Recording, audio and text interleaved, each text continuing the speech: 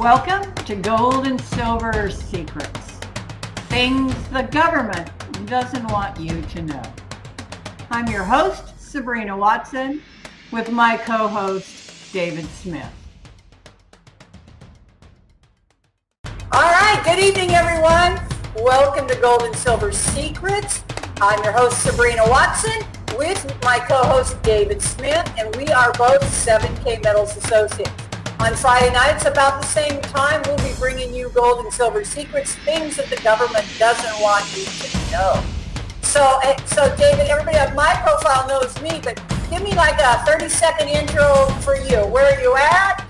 How long have you been with 7K? Okay, well, I live in Mauriceville, Texas, and I've been with 7K Metals, and I'm an associate now, and I joined the company last year in February, and everything's working out great as expected. You know, some people get involved in these type of businesses and things just don't work out. This business, I can tell you, has been way above and beyond what I ever expected, being able to get this business together and going. Because we have a asset, we have a product that is an actual asset that has intrinsic value. That's right. I've got now about 14 people in my organization, so it's going very well. I look forward to the future and what this business is going to bring for me and my family. And so I wasn't ever able to get gold and silver in my hands in the past. It just was $7,500, $10,000. It was very hard to get that kind of money together and not even have it in your hand. So I said, well, I'll pass, because the companies that were advertising on TV and every day talking about having gold and silver, it just didn't work out.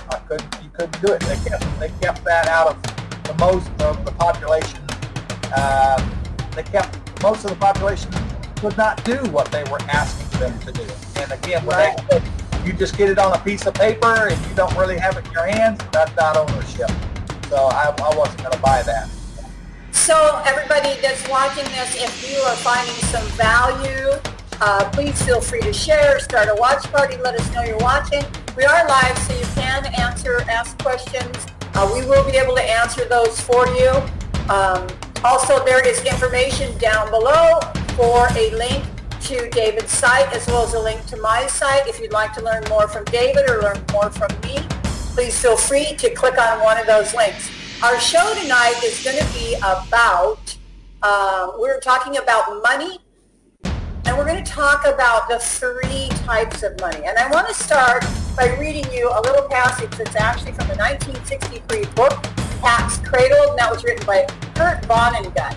And it goes, nice, nice, very nice, nice, nice, very nice, nice, nice, very nice. So many different people in the same device.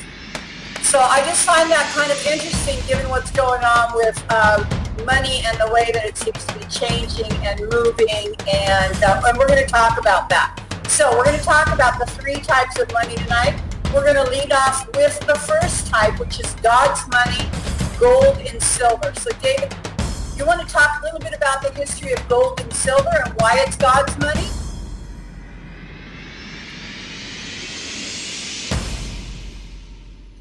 Well, I'm getting a little bit of echo here, so I'm hearing a little bit of two different versions with the live video going on the Facebook. So I'm going to have to take off the watch party.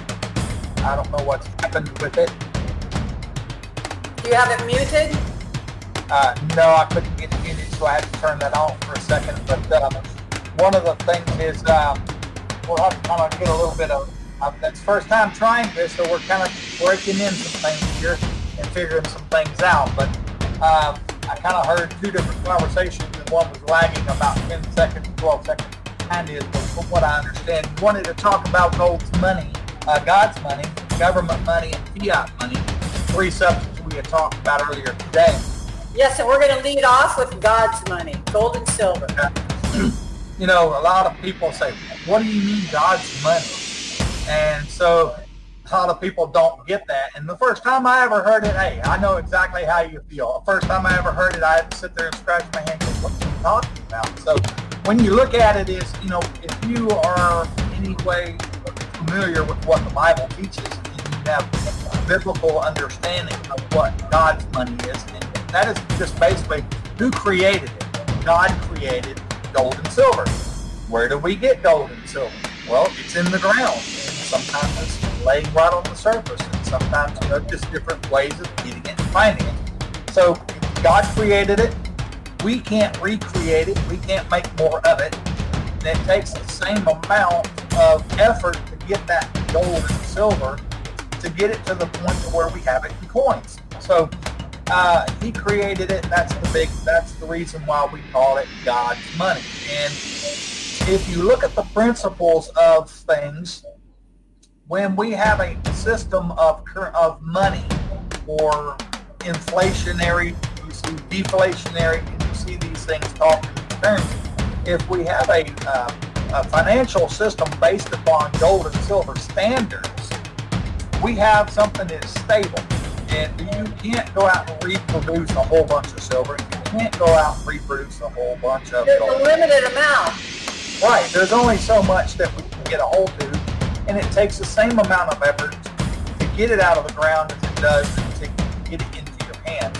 So it's you may add a little bit into the financial system, but from what I understand, silver is 99% of the industrial market, and financially is 1%. So that kind of tells you there's a little bit of supply and demand. Silver could go up in value very quickly compared to what the prices are today. So there's some references in the scriptures talking about God's money. And so just a little bit of reference here in Genesis 44:8. Behold, the money which we found and the mount of your sacks we have brought back to you for the land of Canaan. How then could we steal silver or gold from your Lord's house? So in this reference here in Genesis 48, what was happening is they took gold and silver and put it in some bags and was going to test them on their honesty. But the thing is the gold and silver are called money. So what is real money? When we look at what we have today, paper, is that real money? It doesn't have any value to it because it can be printed out of thin air. The government can print the government can have it printed from the Federal Reserve, who we borrow that money from. So they can print millions and millions of dollars. I think last year in October they printed $75 billion a day and introduced it into our financial system. Well, all that does is take away, is create inflation, and it devalues the paper money. So you can't buy nearly as much as you used to buy 10 or 15 years ago and I guarantee you, your paycheck is not keeping up with the inflation, and you're not getting a raise fast enough. So gold and silver have actually been used since the beginning of time, even since way back with Caesar. Everybody has used an intrinsic product, gold and silver, for real money. That's how they bought and sold all through the course of time, until the world developed fiat currencies, which is what we're just talking about right now. Now, the United States money became fiat in 1971 when Nixon flipped the tide to gold and silver. But I'm going to step back just a little bit on fiat currency. What's the history, David, of fiat currency, and kind of where did it start? Can you give us a little background on fiat currency? Well, your fiat currency, and so people are, what do they understand? Well, what is fiat currency? Fiat, the word itself means fake. It's not the real thing. It's not the real deal. So I went ahead and pulled up a little definition. You can go to the internet and Google a lot of things. So I just, for your sake, for the listeners, I'm not the expert on this, and this is how we can always say is we can find this information out in the internet, and you can do your own research. So don't just take my word for it. Do your own research. We're not into conspiracy here. We're into teaching people about what the real thing is and what the real thing is. What is fake and what is real. We're teaching the truth. Yeah, exactly. If you're a truth seeker, you need to go out there and you can have their answers are there. And we've got a lot of experts out there that have actually put the truth out there. G. Edward Griffin is one of them. I love his book, The Creature from Jekyll Island. I've read that one. But fiat money is a currency without intrinsic value. Now, get that, without intrinsic value, that has been established as money, often by government regulation. Fiat money does not have use value and has value only because a government maintains its value or because parties engaged in exchange agree on its value. It was introduced as an alternative to commodity money and representative money. Commodity money is created for a good, often a precious metal, such as gold or silver, which has uses other than as a medium of exchange, such as a good is called a commodity. Representative money is similar to fiat money, but it represents a claim on commodity which can be redeemed to a greater or lesser extent. So government-issued banknotes began to be used in the 11th century in China. That was one of the first places that in my search and looking for it. Since then, have been used for various countries, and usually concurrency with common currencies. Fiat money started to dominate in the 20th century since the decoupling of the U.S. dollar, as you had mentioned, from the gold standard by Richard Nixon in 1971. So the problem with fiat money is you can print so much of it, and the corruption in the system, it becomes corrupted because you now have all kind of other players in government and outside of the government that are tinkering with our money supply. And the people tinkering with the money supply usually are the ones that benefit from it, where we don't. We usually are suffering because of them. And one of the main reasons why people turn to gold and silver, real money, is because they don't trust government anymore. So if you have the real thing in your hand, it's a value. It has value. Look at Zimbabwe and look at Venezuela recently. And that's what I was just going to say.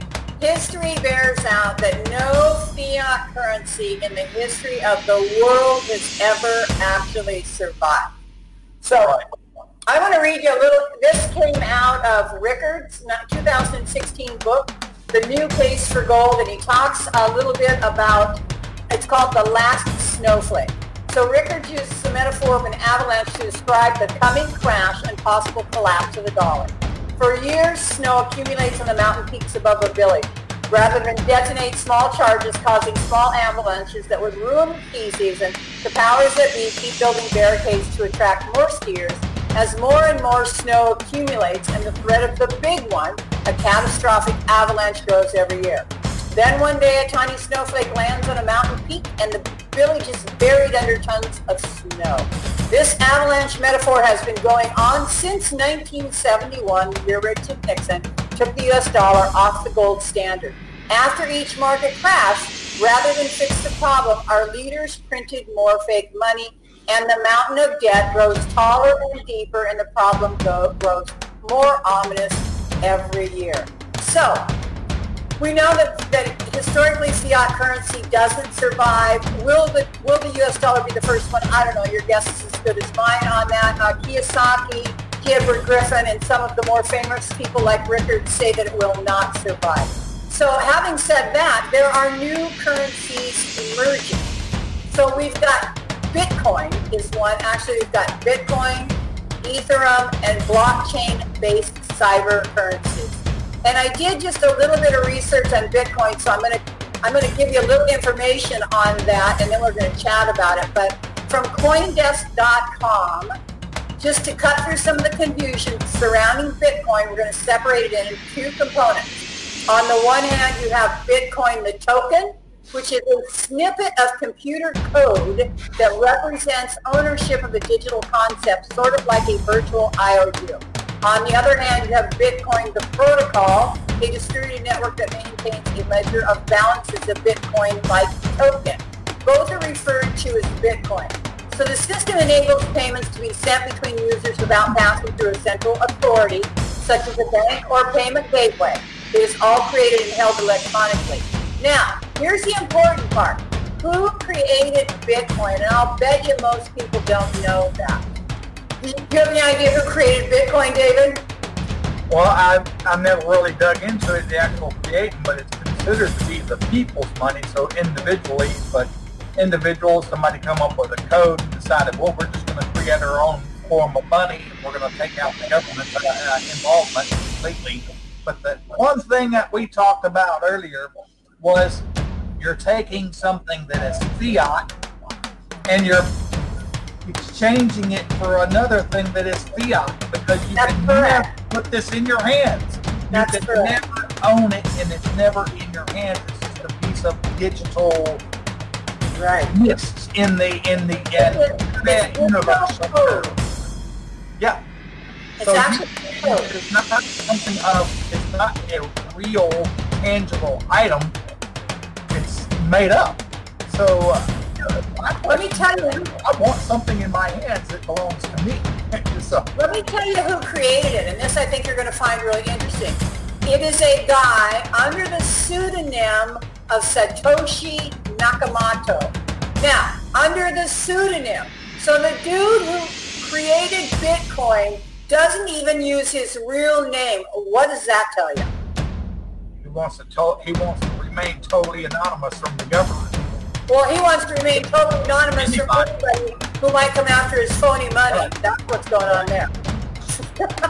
So that's a little bit about Bitcoin. Yeah. Having said that, anybody with the right computer equipment can make Bitcoin. So you still have exactly the same boat you were in with fiat currency. So let's talk about the next coin we want to talk about, or the next, I do want to say that I reached out on Facebook and I asked a couple of people about Bitcoin, and I found a few people on Facebook who have Bitcoin. Here's what they had to say about it. Peter Kay said, the most common way to lose money in Bitcoin is indeed that companies get hacked in the past or stop operating, and because it's not regulated, you lose all your money. He had this happen to him twice. David F. said, I've got a bunch, but I treat it like a lottery investment, likely to never amount to anything. So why would you have a bunch of something that you're treating as a lottery investment? I find that quite interesting, right? So Ethereum has the goal of using a blockchain to replace internet third parties. So it's to store data, transfer mortgages, and keep track of complex financial instruments. Now we all know that all that can be hacked, and all of it can get viruses. You know, the whole system from the very beginning, using gold and silver, our Constitution was very clear. Use gold and silver coinage, and it's still written in our Constitution, but we had the creation of the Federal Reserve System in 1913, so the Federal Reserve System totally eliminated all this process, but people still had gold and silver in hand. Then we have a president came along in 33 and said it's illegal to own it now. Wow. I thought we lived in America when we had freedom to do things, and it doesn't make a whole lot of sense when we have a president and everybody decided to go and do it. Back to the fiat money a little bit, the Chinese first started using the paper money. They called it a flying money because it was flying out of your hands if the wind blew. So, but the whole thing is, they thought it was a great idea to do this, but the problem is corruption. Well, when our government started with the money in the currency and started getting away from the gold and silver, we had paper, and it was a silver note and a gold note, and we still have some of the remnants of that around. You're not going to be able. You may be able to use it. You may not be able to use it to exchange goods and services with today, but you're not going to get any gold and silver by turning it in and get you some gold and silver with it anymore.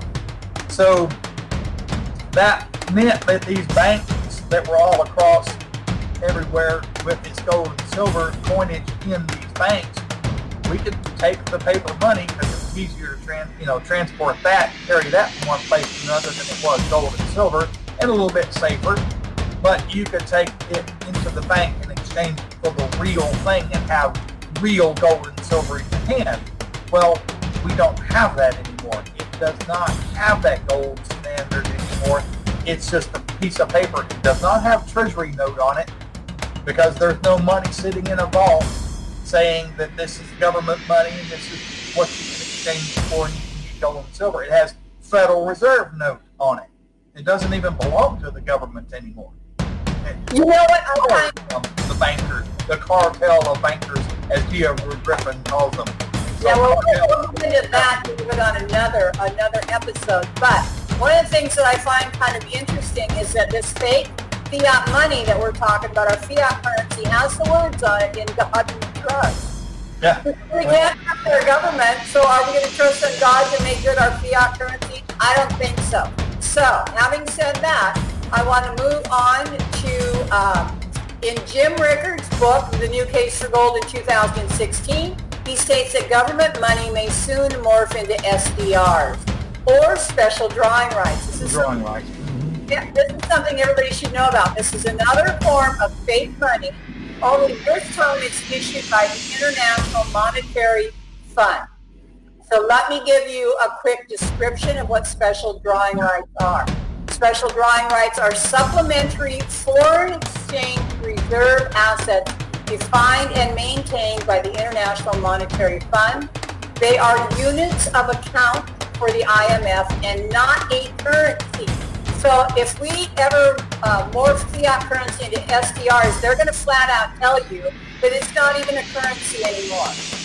It instead represents a claim to currency held by the IMF member countries, supposedly for which it may be exchanged. Now, we've already seen how that worked out when our fiat currency represented a claim to gold, right? Mm-hmm. So, you know, the whole thing is that you said on there, and the whole idea is in God we trust. You know, a fiduciary is someone who has undertaken the act for and behalf of another in a particular matter of circumstances which gives rise to a relationship of trust and confidence. So, in God we trust is printing on the money, but who's printing the money? There you go. Who's printing the currency? It's not money, but so who's printing the currency, which we have called money for so long, but it's not real money, it's fiat money. So who's printing it? So only way we continue, like we were talking about, will this system continue? It depends on how much we trust our government and how much we trust and where we place our trust. So if our people lose trust in their government and our government fails, which we're probably about that far away from that happening, but our money, our currency, the fiat money, it started off worth $1 in 1913.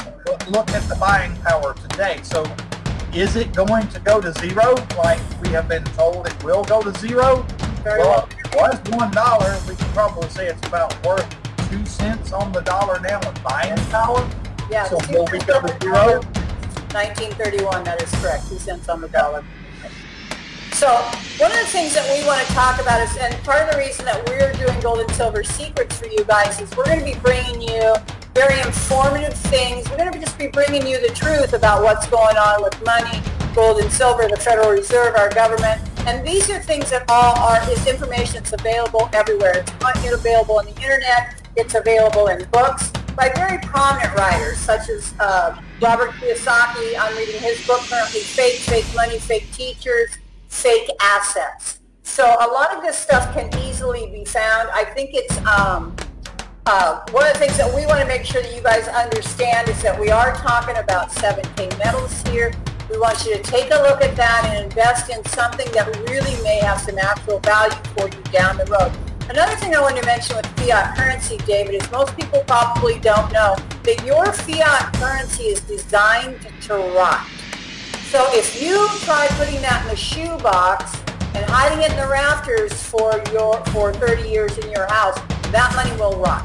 So once again, it's not money, that fiat currency will rot. So I want to talk a little bit about some of the special privileges that 7K members get. So I'm going to show a coin here, and David, I'm going to let you talk about this coin, but first I want to say, and I'll let you talk about that too.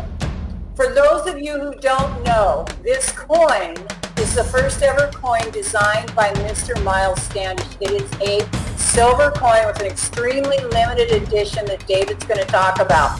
And the reason it's important is because Miles Standish is the vice president of the NGC, which is the Numismatic Guarantee Corporation. Those are the people who guarantee the level of purity and perfection of your coins. He is a world-class coin expert. He's a world-class sports authenticator. He's a 2-time best-selling author. He's a rare collectibles TV expert, and he's a philanthropist.